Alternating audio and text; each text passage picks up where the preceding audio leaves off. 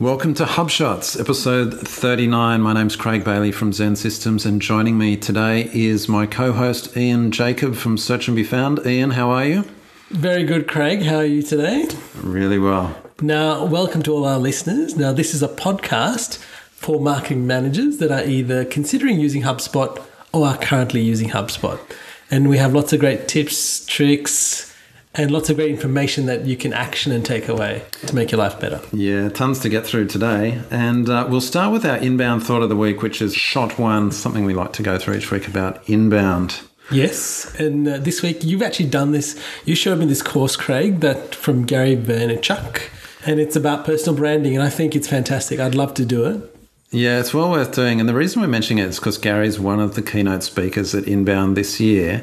And I've been following him kind of on and off over time. And I haven't had like a strong opinion of him. But then I did his course. He's got a 2-hour course on Udemy or Udemy or whatever. I'm not sure how it's pronounced, but it's Udemy. We've got a link in the show notes. Yeah, and make sure you get a voucher, by the way, discount vouchers. You can always get their courses at a reduced rate. But yeah, he did this one on personal branding. The reason I'm mentioning it is because you get a good insight into Gary, but also I would recommend marketing managers do this. So if you think, oh, this is just about me, making my personal brand, well, sure, that's part of it, but it's actually what all marketing for brands should be. So if you can understand the principles and then be applying it, well, to yourself and to your role, that's a big advantage. And the other thing about personal branding is we're actually finding that in marketing, it's much more about, what shall we say, the character of the brand. Yes. You know, companies are not just these faceless organizations anymore. They've got to actually be putting themselves out there. And we spoke about this last week on your emails,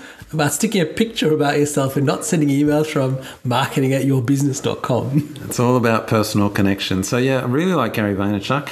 And just remember, it's only 140 days to Inbound. We'd love to see you there, and we'd love to meet up with you. Yes, and we've even created a WhatsApp group for people. So if you want to join in on that WhatsApp group, let us know. Fill in the form and let us know, and then we'll add you to the group. All right, moving on to shot 2, HubSpot tip of the week. Now, I'm embarrassed to say, Ian, I didn't know about this. Yes, and I knew about it, and I thought you did, Craig. And this is to do with email stats, right? So when you're logged in, you're looking at your email stats. There's this very cool graph about time spent email. So it kind of breaks it down into people who glanced at the email, they skim read it, or they actually read it. And it gives you a nice little graph with kind of like the percentages. And I have shown this to many people, and they're like, wow, that's amazing. And I never realized you didn't know about it, Craig. Well, the reason I kind of pride myself on knowing the product really well. And so whenever I come across something like this, because I was going through some email reports, I was like, oh, what's this graph? Oh, that's really handy, because it's not actually on the first tab. No, you actually got to dig into people that opened the email and then see stats on them. Yes. I was like, oh, what's this? Oh, this must be new. This is fantastic. So I looked it up. They announced it like the start of last year. Yes. It's been 18 months ago. I was like, well, you know, I'd never seen it, or maybe I had seen it but not appreciated it. And if that's me, then maybe there are some of our listeners who are in the same boat. So check it out. So I think the key with this is just to understand over time, understanding how people are interacting with your emails and engaging with them. I think that's the key thing that you will understand from looking at this graph and these metrics. I think it's really useful, actually, because I was looking at some of our emails and how some of them do have good read, what should we call it, time spent. Yes.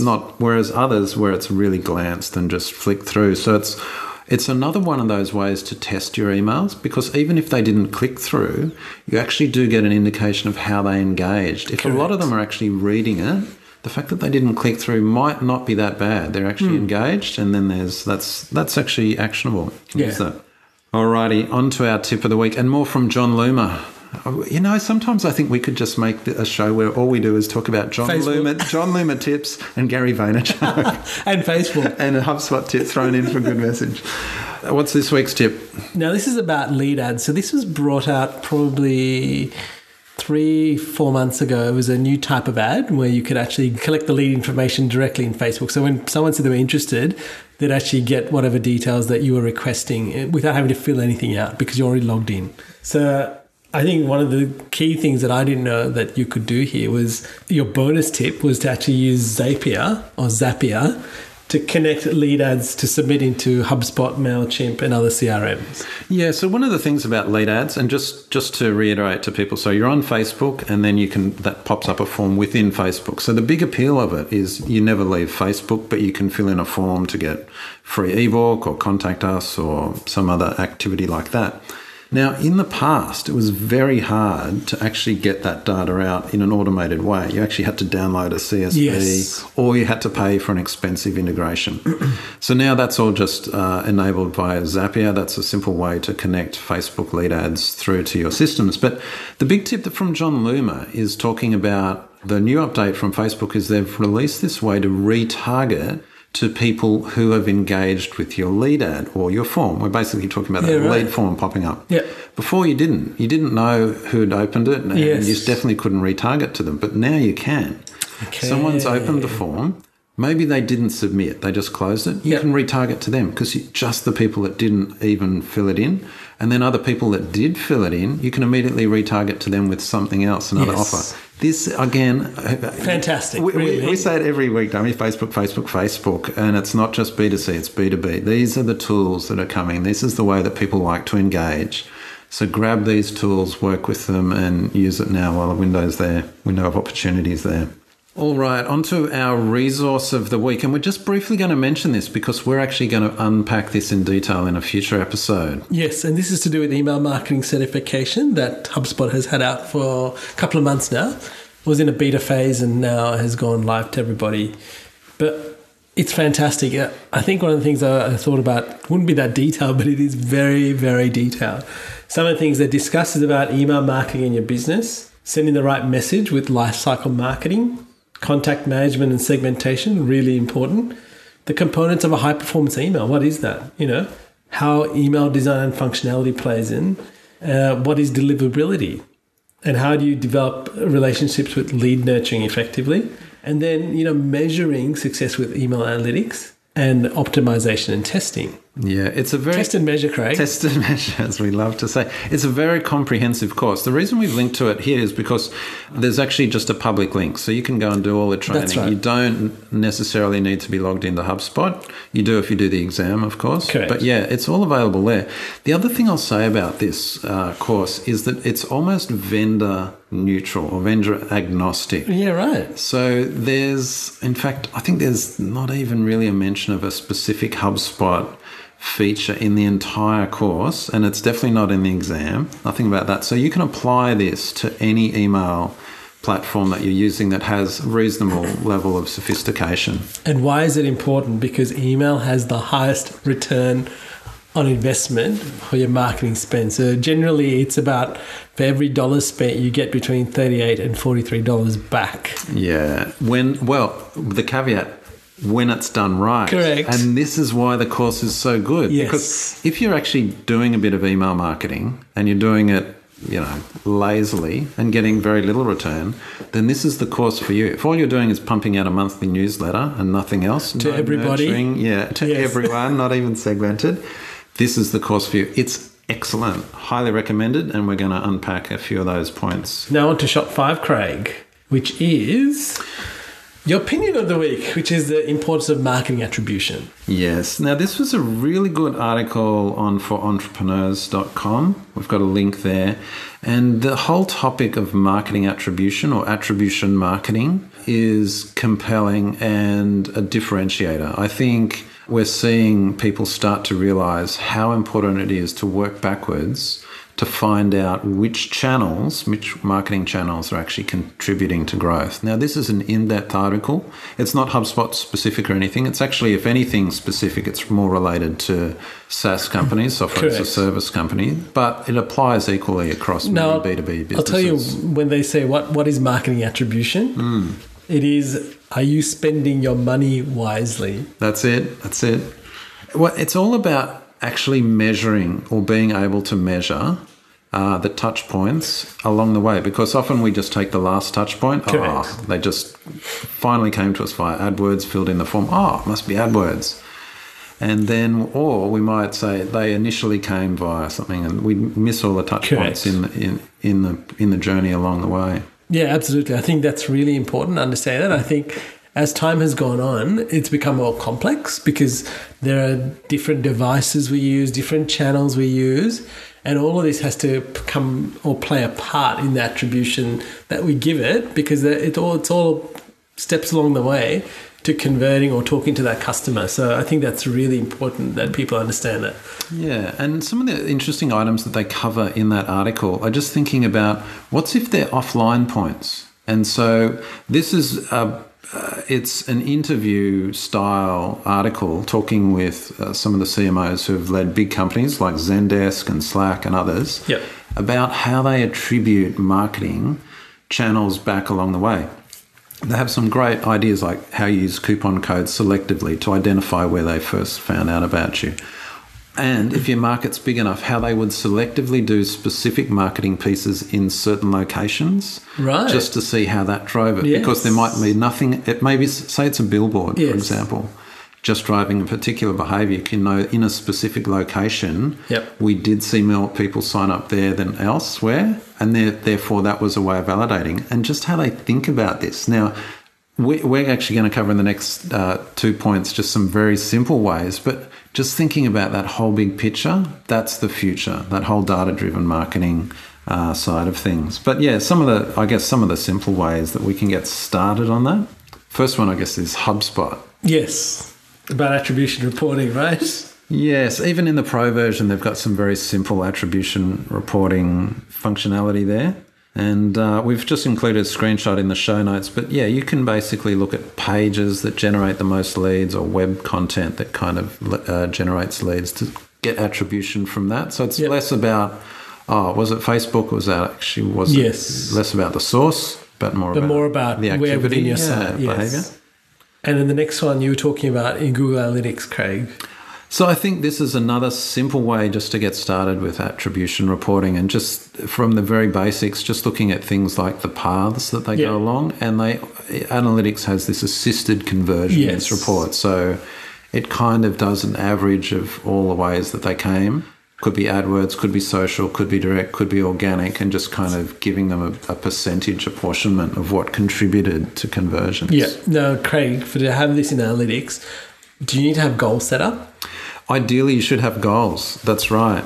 And I guess that's probably where we should have started. If you don't even have goals on your site, we've covered this in previous episodes. Yeah, but that's always a good reminder. If you don't have goals, if you don't actually have a goal set up, then how do you actually measure whether it's been successful? That's right. I think even with your goals, even if you do, I would encourage you to put, even if it's not the right value, put a value beside the goal. Even if it's $1, if someone fills out that contact form, put $1 in the box, because that will really help you understand, and over time drive really important behavior. Because I think it's that whole 80-20 of, are you actually putting your money in the right place, and are you spending time optimizing the right things, right?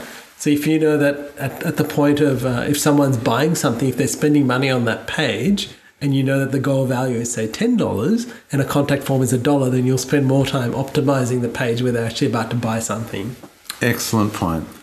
All right, on to shot 6, Internet Trend of the Week. And we started this last episode, in fact, probably 2 episodes ago, looking at Mary Meeker's State of the Internet report for 2016. We're going to spend a few minutes now just going through yet another interesting finding from that, and that's all around voice search. Yes, Craig. Now, I think this is fascinating because, as you understand, voice is playing a big part. So, 20% of search now on Google is actually voice related. So people actually picking up their devices, even sitting at their desks, clicking that little button on the voice search and going, Craig, can you tell me where to find the best pizza in Sydney, right?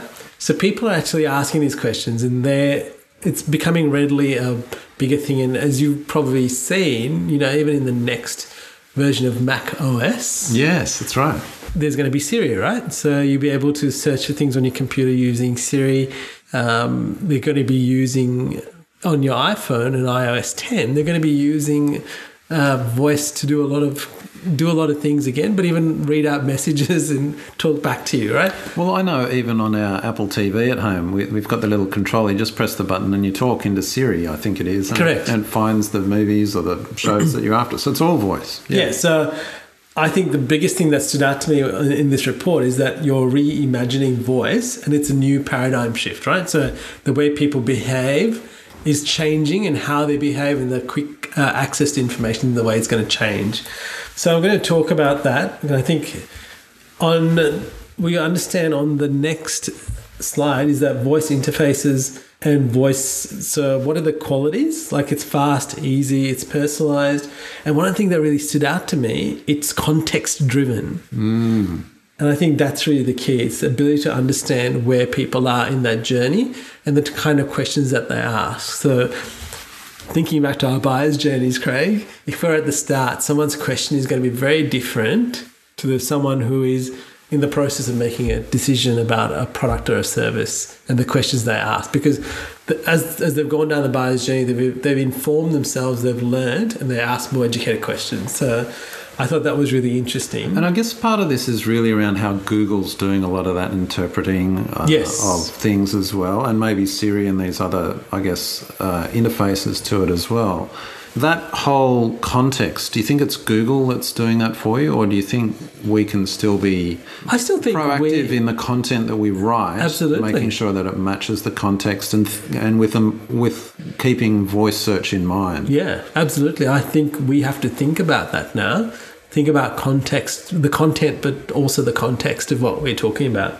And I think that is going to grow more and more as we get. And I think really understanding your buyer is going to be the real key.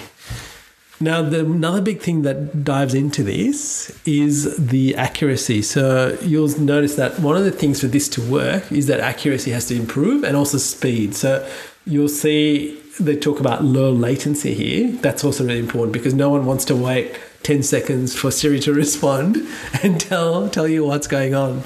So, and as accuracy grows, more and more people will jump on, and there will be using voice search. I know in Google Partners, for example, every time we have something, they talk about voice search, and they have been doing so for the last 2 years. And it's quite interesting because obviously it's something they work on every day. It's something they're always looking to improve. And as they shift devices and, go into cars and so on, like, this transcends computers and phones, but it goes into home devices, cars, lots of other places which we have not even mentioned, and I don't know where it would be. But that's what's going to happen. It's just going to be driven like that. Yeah, and I think that's right. This is the important point. There's these kind of hurdles at the moment, so the accuracy is not quite there. Correct. And the latency causes slight disgruntlement by the users.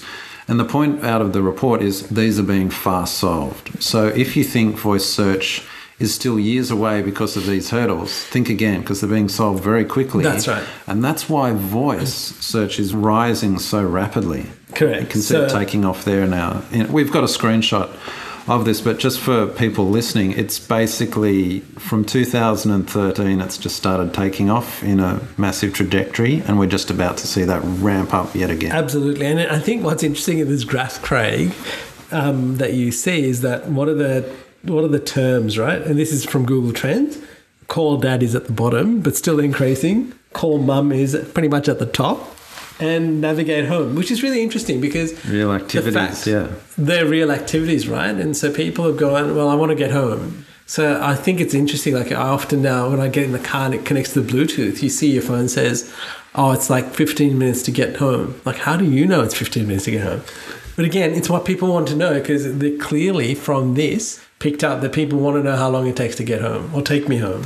Well, the whole point of this, though, is because you might be saying, well, hang on, I'm a marketing manager. I'm not optimizing for the term navigate home. No, the point is this is what people will naturally use as their communication preference. So if they're doing that with everyday activities, that's how they're going to want to interact with you as well. So it'll affect all industries and contexts. Correct.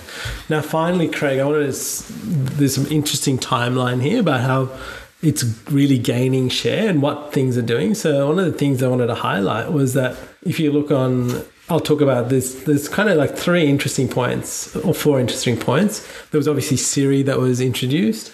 There is Baidu, which is another search engine. There's the Amazon Echo. So this is a product that Amazon sells, which you pretty much keep on your kitchen bench, and you can say, hey, Echo, tell me what the weather is today. So it'll go to the web and it'll find out what the weather is today and actually talk back to you. And I've seen that being advertised on TV in America. So, right, okay. Which I think is really interesting. And what I found another interesting thing is like obviously Bing, which we don't talk about much often, but 25% of searches performed on Windows 10 taskbars are voice-activated voice searches, which I think is pretty big. So, I mean, I know a lot of people don't talk about that because we talk about Siri and about Apple, but even on Microsoft, on Windows, people are doing it. Even on Microsoft. And then, the thing to point out there is that, so Windows 10's been doing that for a while now. Correct. Voice search, and Mac OS is just getting Siri now. Exactly. So, everyone will talk about how it's an innovation for Apple, but it's been on Windows for ages already. So, but the point is, this is not a fad. It's not a fad. This is becoming the norm. And I'm going to put something out there. So this is Andrew Ng from Baidu, like he's the chief scientist. And this is in 2020, he's saying in 5 years' time, at least 50% of searches are going to be either through images or speech. Now, that's a bold statement, but I don't think he's far off. And I guess in around 2020, we'll come back to this episode and we'll be able to tell. Oh, look, I wouldn't mind betting it's quicker than that. And just because my behaviour, when we got our Apple TV at home and there was the Siri button, my first response was, novelty, no one will use this. We use it all the time. It's just so natural now. And I guess the Apple TV's, I guess there's no keyboard to put it in there anyway, exactly. So you had to flick around. But it's obvious there. But every device and things like that. But what's interesting about this, we were discussing this before the show, is so in marketing terms, that's great because all of that kind of stuff is, Google's taking care of that, and Amazon Echo's taking it, and Siri's taking care of it. What does this mean for marketing? Because it's great, we can see this trend, but how should we respond to that? And I guess the 2 ways to think about it. One is them getting to your site. So as we mentioned earlier, just about being aware of the context, the buyer's journey, writing content for it that will be useful for someone that has voice searched for it. So they've got a particular way, behaviour probably that's more conversational and more interactive. But then the second thing, which these slides didn't really go into, but we were discussing, is just around, that's them getting to your site or your app or your asset, your property. How do you actually make your site better for voice? Yeah. And this, I'm not seeing anyone really doing this yet. But we're just thinking you go to a site, right? You've used Google Voice Search to get to the site. But you're in a site, surely you just want to use voice search or voice interaction with the site itself to do stuff. Yeah, so I think the next phase will be like, can you read this page to me? Click a button. Or I have seen, and I tested this out a couple of years ago, is like you can leave a voicemail on your site. So someone press the button, leaves a voicemail, gets sent to you as an email or as a WAV file, and then you can respond to that.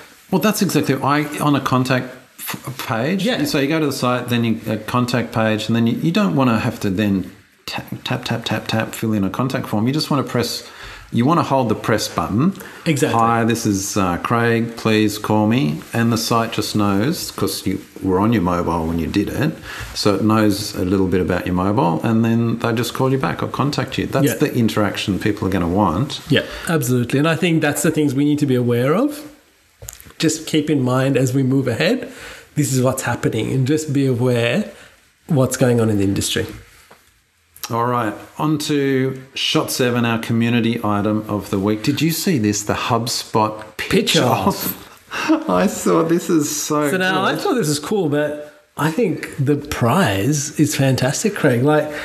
We're just going to obviously they'll give you HubSpot Enterprise and all this other stuff. Well, hang on. We better explain what it is first. Yeah, go on, explain. So the pitch off, because I only heard about this today. Yes. It's a big thing. It is. It's massive. I hadn't actually heard about it, but it's basically a pitch off for startups. So this won't apply to traditional companies if you're a marketing manager, but if you're a marketing manager in a startup, and you're still in the formative stages, so less than 3 million in revenue per year, but you're growing and you want to pitch your product or service to a fairly responsive audience and some judges at Inbound, then this is the competition for you. Now, you have to have a US entity as part of your structure. But most people can organise that. But yeah, tell us about the prizes, because this is fantastic. Yeah, so you obviously get access to Inbound, you get tickets to Inbound, you get Enterprise for a year, which is massive. You get 18K in sponsorship booth at Inbound 2017. But one thing I really saw there that really got me was office hours with HubSpot's CRO Mark Roberge, Dharmesh, and Brian. Yeah. Now, Mark Roberge, that I think CRO is Chief Revenue Officer. Yes. He's the one that did most of their inbound sales certification. He is, and he's written that book, Sales Acceleration Formula, I think, which we reviewed a couple of episodes ago. He's amazing. He basically grew HubSpot from 5 people to whatever. Dharmesh, personal hero of mine, and Brian, personal hero of yours, I think. Yeah, and you know what? That alone, for that price, that is gold. It makes me want to go and create a startup just to enter this. But look, it's a fantastic opportunity for anyone in a startup. And I've got a number of friends who are in a startup, and they're looking at HubSpot. They're part of their marketing, that whole growth hacker approach. This is a fantastic opportunity for you to work on your startup, pitch it in front of people, and get access to these people if you win. Yeah. I wish they would do a competition for agencies. Call agency pitch off or something like that. Anyway, it's there. There it is, yep. All right, now our podcast of the week, Craig, is... the Content Inc. podcast. Joe Polizzi. Yes, I've been listening to it and enjoying it. It's usually about 3 to 4 minutes long. I think we should go listen to it. It's really good. And if you think, didn't I hear about this a couple of episodes ago? Yes, you did. We're mentioning it again because it is so useful. All right, let's have app of the week. App of the week, Craig, is Over. Now, this is an app. It runs on Android and iOS. And it's an app I've used quite a bit over time to actually create a lot of the stuff for Instagram that we put out there. Okay. So I do that for Search and Be Found and for HubShots using that app. So explain it a bit, because I haven't used this app. Okay, so it's a easy app for creativity and design. So you can get a picture, you can add filters, you can put text on the top of it. Right. You can do all sorts of funky things, but really great, easy to use.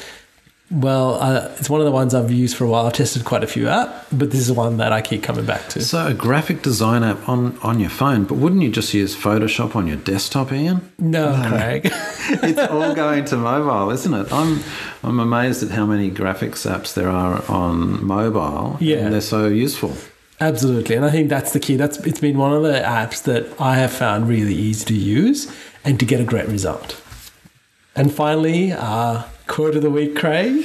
We should just make this the Gary Vaynerchuk quote of the week section. But yeah, he's famous for saying this, actually. There's never been a better time in the history of time to start a business. And he explains this in his personal branding course, just about the opportunities we have now. Absolutely. He likes to say, compare this to your grandparents. Did they have opportunities we have now for starting and growing a business? No. All right, remember, as we always say, test and measure. Test and measure.